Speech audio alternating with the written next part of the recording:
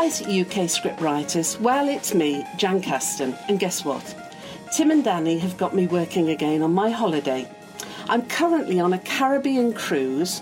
It's Sunday the 30th of December and we're having a day at sea. We're sailing from Trinidad to Colombia. Are you envious yet? Anyway, let's put it this way. Tim and Danny always ask me to be on the lookout for interesting people to speak to for the UK Scriptwriters podcast. And my delight was in finding that one of my fellow passengers is a man who knows an awful lot about BBC light entertainment. Let me introduce you to Martin Fisher. Hello, Martin. Hello there. Good morning. And as we talk, we can reveal why he knows so much about light entertainment, comedy, comedians, and basically just being the man behind the scenes that watched it all going on.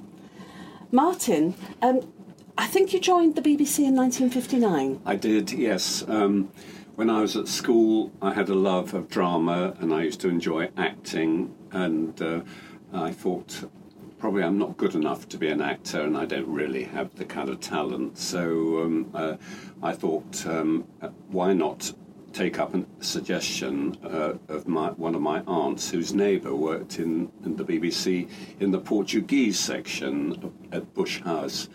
And eventually, after 2 or 3 attempts, I got into the BBC as what were known as, and still are today, as studio managers. They're the ones who control the microphones and they sit on the other side of the glass from the performer. And that involves sometimes a news bulletin with just one mic, to a symphony orchestra with 10 mics, to a dance band with 20 mics. And while I was there, I found that there was an opportunity to be loaned from the central part of the studio manager department to specialist departments, which were in radio at that time and still are: drama, talks, documentaries, and so on and so forth. And one of them was called the variety department in those days, because remember, we're going back to the 50s. That's what it was called, and it gradually evolved into the light entertainment department. And I was loaned to them, and I thought I rather like the people who I'm working with here. And so I stayed in that department in studio management until I eventually got a production job. Initially not in light entertainment, but in the Bush House, where my aunt's friend had worked, doing what were known as record requests. So you were playing records to listeners all around the world. We were doing about 10 programmes a week, because obviously it's a 24-hour operation. A place called Bush House, which no longer sadly exists, in the Aldwych in London. And I stayed there for 3 years. So were you a hip kid? Were you into all the latest music? And well, yeah. So you knew what you had your finger on the pulse of the times. Well, yes, and listeners used to, in those days, send an airmail, a flimsy airmail letter to the department, and we got lots and lots of them, principally from Africa, and their great favourite was Jim Reeves. Oh, Lord! Distant Drums. Most people nowadays would not know the name Jim Reeves at all, would they? No, exactly. Yeah. But obviously it was giving you a grounding in how light entertainment worked and what the public wanted. Yeah, that's right. And then, again, because of my connections with light entertainment when I was a studio manager, I found an opportunity to move back into network broadcasting, national broadcasting in Britain. And I got a job in the light entertainment department. Lovely department, because you not only did comedy programmes, and some of them were scripted situation comedies. Such as what programmes were you working on? Can you remember? Well, yeah, oh yes. I mean, these are the early days when you were presumably in a junior role. Yeah, Navy Lark, and Oh, left hand down a bit. Yeah, that's right. Yes. Yeah. Leslie Phillips. Leslie and all Phillips those saying Leslie. Yes, yeah, I remember. That's right. Then we had Round the Horn, of course, which was brilliant. You know, Kenneth Williams and Hugh Paddock and Kenneth Horne, of course, and I worked on those and alongside, you know, seasoned performers like that, legends from the past. So these were established shows. Yeah. That you came into work on. Yeah. And really learnt your trade. Yeah, I mean, when I was a studio manager, I worked on the Billy Cotton Band show. Really? In those days, I mean, would you believe when you look at today's list of viewing figures, which I saw just recently, there were only 6 million. I think The Queen was the most popular broadcast. In my day, Billy Cotton used to get 20 million, and that was at 1 o'clock after lunch on a Sunday. This was when households used to have the radio on all morning. That's They right. would have, I think it was Forces favourites, family favourites. Oh yes, two-way There family were favourites. two-way family Yes, favourites. yes. And then there would be the Billy Cotton, and then the comedy show, wouldn't it? That's right. How's the weather in Cologne, Jean? Do you remember Jean Metcalf? No, sadly, No, you sadly I probably don't. You're But too I young. have, Yeah. I have actually heard. Anybody who is interested in how things have developed and what changes there are, and in many ways there are not that many changes in the scripted shows. No. It's just the content that's different. Yeah. It's not the way it's delivered. That's right. It's not that much different. Yeah. So how much did you get involved in the technical side, and how much did you get involved in like script writing and? Well, technical side, microphones, I learnt a lot about that, obviously, you know, which I explained as a studio manager. I gradually, when I was in light entertainment, funny enough, you've interviewed John Lloyd, you told me, and in February, great pleasure. He was a great rising star, and suddenly he was snatched from our department to go to television, and there was a vacancy for the job that he was doing in radio as a script editor, and I applied for that job, and suddenly I found I got it, and the job meant reading thousands, well, not thousands, probably hundreds of scripts over a year, which actually sadly put me off reading for pleasure for many years afterwards. It's like most script writers don't even like reading the newspaper, do they, nowadays? Yeah. But I felt a responsibility because script writers need some kind of encouragement without just being rejected out of hand. So one always wrote a polite letter and tried to explain why the material maybe that they'd sent was not acceptable, and just to give them a little encouragement.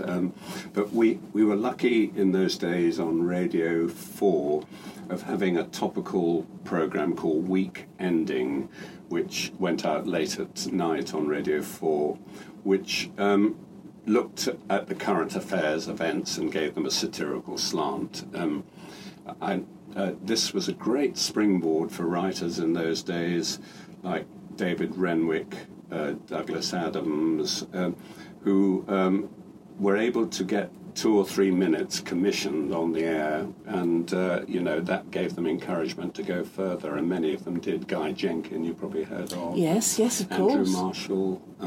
They all started that way. Many of them came from Cambridge or Oxford, and there was a great kind of throughput from the universities, because way back before me, there was a producer who had connections with Oxbridge, and he sort of funneled them off and through.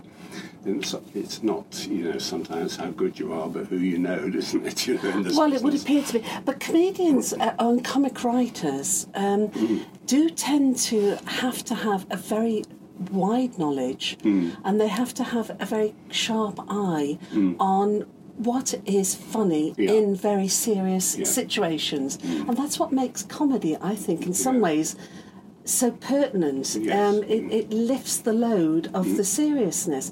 You must have been reading scripts, and some of them must have been very, very heavy. I mean, how do you determine what's comedy and what is a more drama?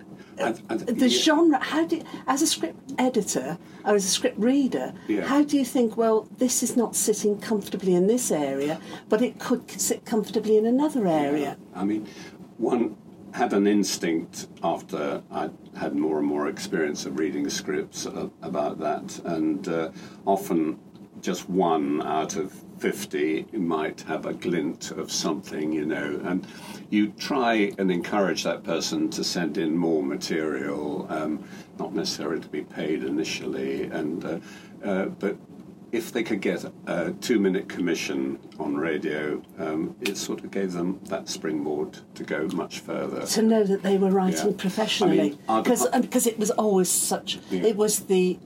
Well, it still is, really.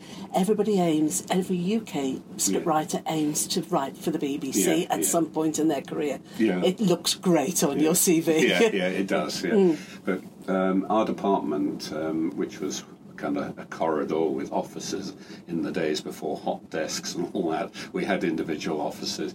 But at the end of the corridor was called the writer's room.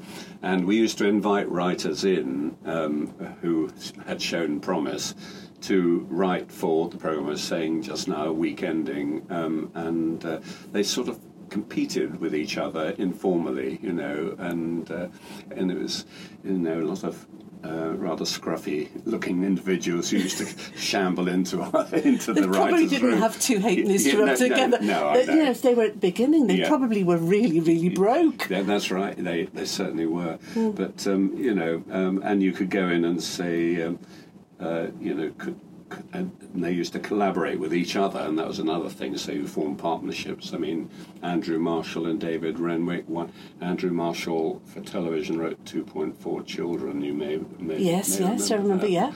And then, of course, David Renwick, the David Renwick, David Renwick. They used to work together. No, that I didn't realise. Sort of temporary, like a marriage, and then they go their separate ways. And so you must have seen other comedy partnerships come together. Yeah. I'm trying to think of other ones. You did mention to me along the line that you'd worked with Griff Rhys-Jones. Yes. He came in again from Cambridge, I think he was. Yes, he came. Well, he was Oxford, wasn't he? Sorry, Griff Rhys-Jones, if you're listening to this, because he has just acted for us in Future TX, which is due out in 2019. Little hint. Yeah. So I don't want to offend him. He was absolutely wonderful. Yeah. Very nice chap. And he started off as a producer. He didn't do much writing. I think when he went to television with the Smith and Jones series, he did a bit of that. But he was kind of snatched from us to become an actor, and worked on, was it with the National Theatre at one time? Well, he has that sonorous voice. Yes, he does. I mean, his voice is so recognisable, which again is something that. It's talent spotting, isn't it? Yeah, it is, that's right, yes. But so many of these names, like John Lloyd and Griff Rhys-Jones, went to television. Inevitably, they were snatched from radio. We'd sometimes nurtured them, and then, they went on to greater success. I think that's still very much pertinent today, because you think of Miranda Hart. Yes. Her programme started on radio and then was transferred into a comedy show. Yeah. And look at the great success she's had with that. Yeah. So radio is something that is still something to very much look at for you. But of course you didn't spend all your career in radio. You went over to television too. Well, I know. Unexpected, really. There came a point in my later career, because after being a script editor in radio, I then became head of the Radio Light Entertainment. I do apologise. I've forgotten to say how important you actually became. Much to my surprise. No, I don't think so. But then you were poached for television. Yeah, I was poached for television. Again, they called it comedy, not light entertainment. There was the entertainment group. Huge group, which was run by a chap called Jim Moyer. You may have heard his name.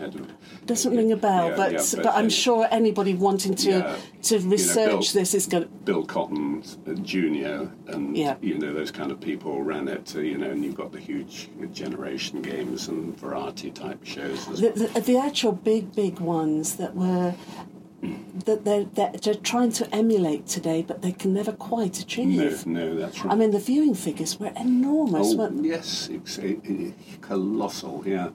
But where were we?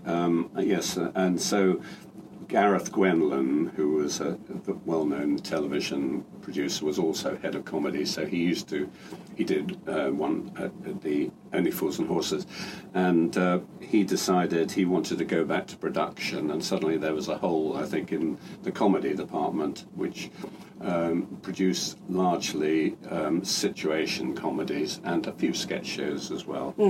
And there was this vacancy, and I was asked, would I be interested in coming across initially as a script editor, and I took up the opportunity because I thought it'll increase my salary and my pension. Money is always the back of everybody's mind in this entertainment industry, isn't it? Of course, yeah. And so I went across and I formed a kind of mini script unit, and I was pleased to note that of the 4 people, I think we had 4 in the department who read scripts as I had done in radio, and we used to have little meetings and decide what was worth, again, keeping, and what was worth not worth keeping. And I pleased to note that Stephen McCrum was one who's now produced Mrs. Brown's, Mrs. Brown's Boys, yeah. And all the Christmas shows. Yeah. I presume he's on the new Mrs. Brown as well. I mean, that's been a real finding, isn't it? Yeah, that's right. And then there was another one, a lady called Anne Pivjevich, who became a kind of freelance producer, and she's had her name on a few notable drama series whose name escapes me at the moment. And then I had another one, again, he was another interesting East European name. He was called Justin Zabrezny, and he wrote a couple of series, situation comedies, which have got on the air. So I was pleased to be able to spawn another generation behind me who went on to further success, because it's a very difficult industry to get into and to make a name for yourself. So. It's also a difficult industry to continue in. You only need one flop, and everything you've worked for can really be in jeopardy. Where you need to build up and build up and build up, and that's where mentors and people you meet, people you talk to, so important. People who tell you their life stories, so that you can avoid them if at all possible. Yeah, that's right. That's so important, aren't they? What I find rather sad today is the department that I was in charge of for 3 years before I retired, was we had a huge amount of situation comedy, half-hour sitcoms, Such as, can you name a few? 2.4 Children, One Foot in the Grave, Only Fools and Horses, obviously, Last of the Summer Wine. Did you do As Time Goes By? Yeah, well, funny enough, I had a connection with that, but that's another story. All right, we'll leave that for another time. Well, no. We'll stick it in this, shall we? No, in fact, I used to go in and watch Judi Dench and Geoffrey Palmer rehearsing in our rehearsal rooms, because the 6-day turnover of a sitcom, you start on a Monday, rehearse it in a rehearsal room, and then take it on set at the end of the week, and then do it in front of an audience. By chance, at the end of my career, formal career in the BBC, I did a bit of freelance work, and I did 2 radio series adaptations of As Time Goes By with the original cast for Radio 2. Really? So, yes. Lovely to work with a real professional like Judi Dench. I mean, so easy to work with, such a talent too. Are you another of the gentlemen who are slightly in love with her? Well, I would say, I mean, she was so easy, and instant rapport, when you were sitting down after the recording, and getting coffee or sandwiches or other, she'd serve it to all the cast, you know, no matter who you were, you know, she was that kind of person. It's a true professional Yeah, again, it isn't it? is. It's a true, 'Cause, I mean- who knows their worth and doesn't push it on everybody else. Yeah. Ego is sometimes very difficult to handle. Yeah. How did you handle people like Kenneth Williams? And did you have some real sort of good old difficult periods as well as everything else? Funny enough, I never actually worked with Kenneth Williams. I did as a studio manager, you know, on the controls. We used to do it in the Playhouse Theatre in Charing Cross. But slightly difficult. There were very few. I mean, the thing about radio is you can record something very quickly. You know, you can do a half hour. If you're doing a light drama or a comedy program, you can do it in a day, can't you? So there's no time. Were these programmes going out live, or were they sort of live? No, most of them were pre-recorded. So you did have the editing facility. Yeah, that's right. But I worked, because I said light entertainment, did light drama as well. We used to upset the formal drama department because we used to poach a lot of stuff and do it, and usually better than the drama department. Well, that's what we thought anyhow. And I worked with Ian Carmichael on the Lord Peter Wimsey series. You remember Dorothy L. Sayers? I do remember being... Well, Ian Carmichael is possibly to a current generation of people coming up. You wouldn't know about him, but as an actor, you really do need to go back and look at the skill of some of these actors. And the other thing he had was, he like David Niven, he had a persona that he could bring to the character. That's right. But he also had the voice. Yes, he did. Yeah, exactly. He had the looks, but the looks actually did fade. But he had that voice for the whole of his life. And you had to recognise that he was a big film star in the 50s. Huge. When they were there, you know, with the Bolting brothers, I'm All Right, Jack, and all those. And well, he was the heartthrob of his day, wasn't he? I mean, he wasn't easy to work with because I think he'd become so accustomed to being a star in inverted commas. We had a photo opportunity. I remember doing one of the Dorothy L. Sayers adaptations, and his co-star was Sarah Bedell. I don't know if you've heard of her. Her father was Alan Bedell, who was an actor in the 50s. And we were having a photo opportunity for Radio Times, and we ordered a photographer. I mean, it's only radio, this. And he was standing on the left, and she was on the right. Before the photographer took the shot, he said, "Do you mind?" And he grabbed Sarah Bedell by the shoulder and moved her to the other side to favour his profile. And this was only radio. These stories that you read, they actually are true. Yeah, well, that one was. I witnessed it. Yeah, that's right. Yeah. Martin, there is one thing you've told me that you worked on that I thought, I am so envious. You worked on the final Goon Show. I did, yes. We had a reunion of the famous Goon Show in the 70s, I think it was it 74, 75? And they hired the Camden Theatre, which had ceased to exist as a BBC property by then, but we just hired it because it used to do a lot of shows in the 40s and the 50s. And they got Spike Milligan, Peter Sellers, and Harry Seacombe, and Ray Ellington, who used to do the music. And they all came back for it. And Max Geldray, who used to play the harmonica. And we did a one-off show, which I was the assistant producer on, because the actual producer had done the Goon shows in the 50s, so they brought...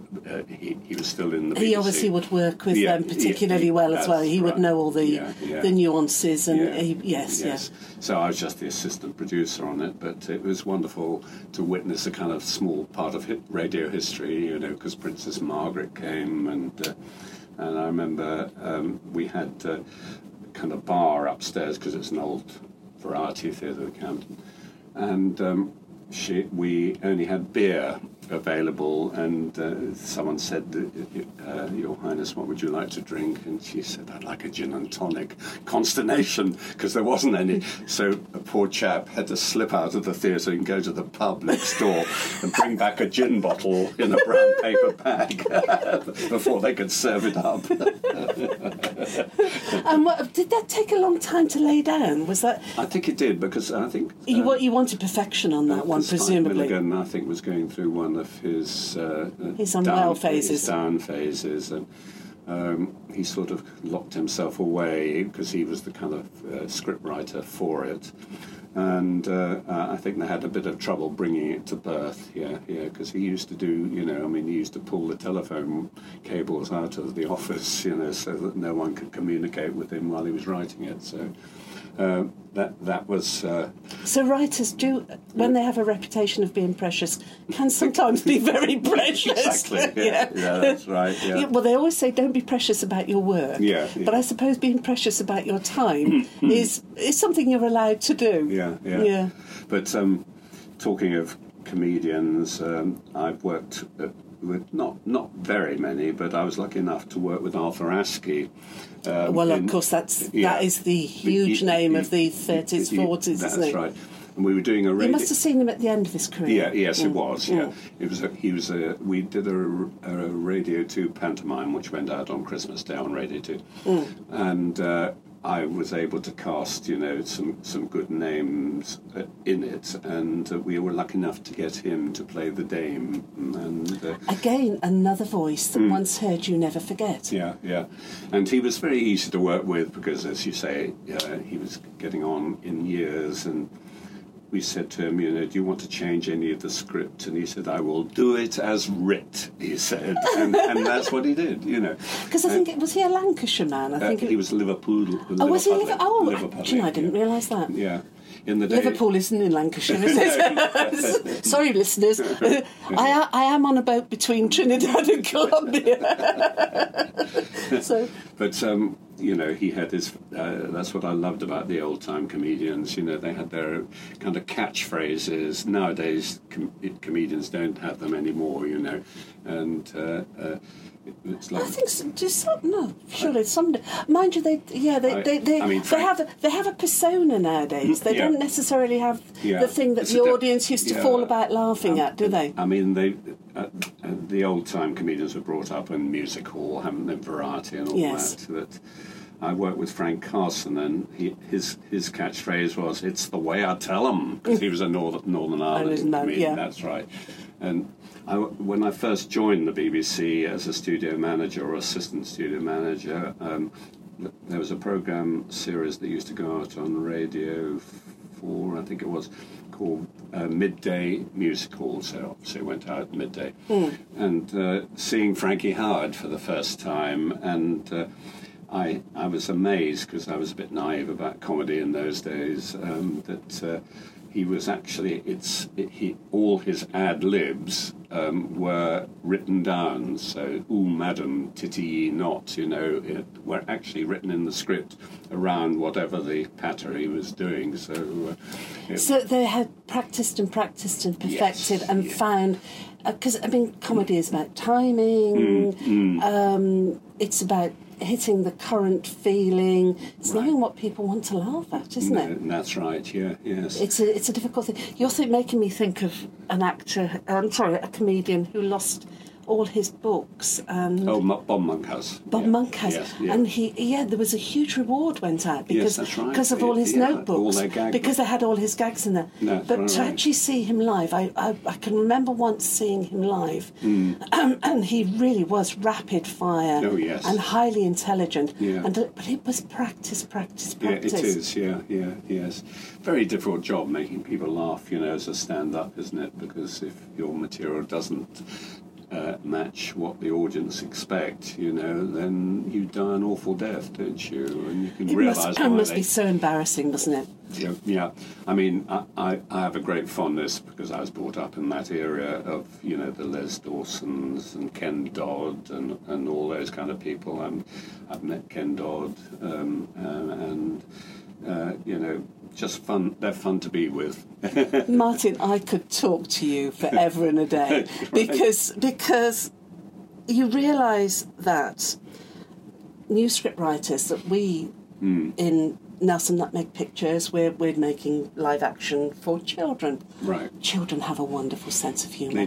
They do. Oh, children don't miss a thing. No. And I love watching a child enjoying themselves watching comedy. Yeah. But it has to be clean, it has to be politically correct, it has to be ethical, Yes. it has to be all those sort of things. Which means that you have to hone your skills somewhere else. You have to write big and come down to small, don't you really? Yeah, and that's that's right. what comedy is all about. Yes. It's a big idea coming down into a very few amount of words and fast delivery. And it has to be accessible too, So I think there'll always be comedy of some kind or other, but I'm just sad that situation comedy has sort of died a death. Again, that is reality television has killed off that. I mean, when you can do a cooking program, or you can do 4 cooking programs for one sitcom. I mean, when I was that's pure cost, isn't it?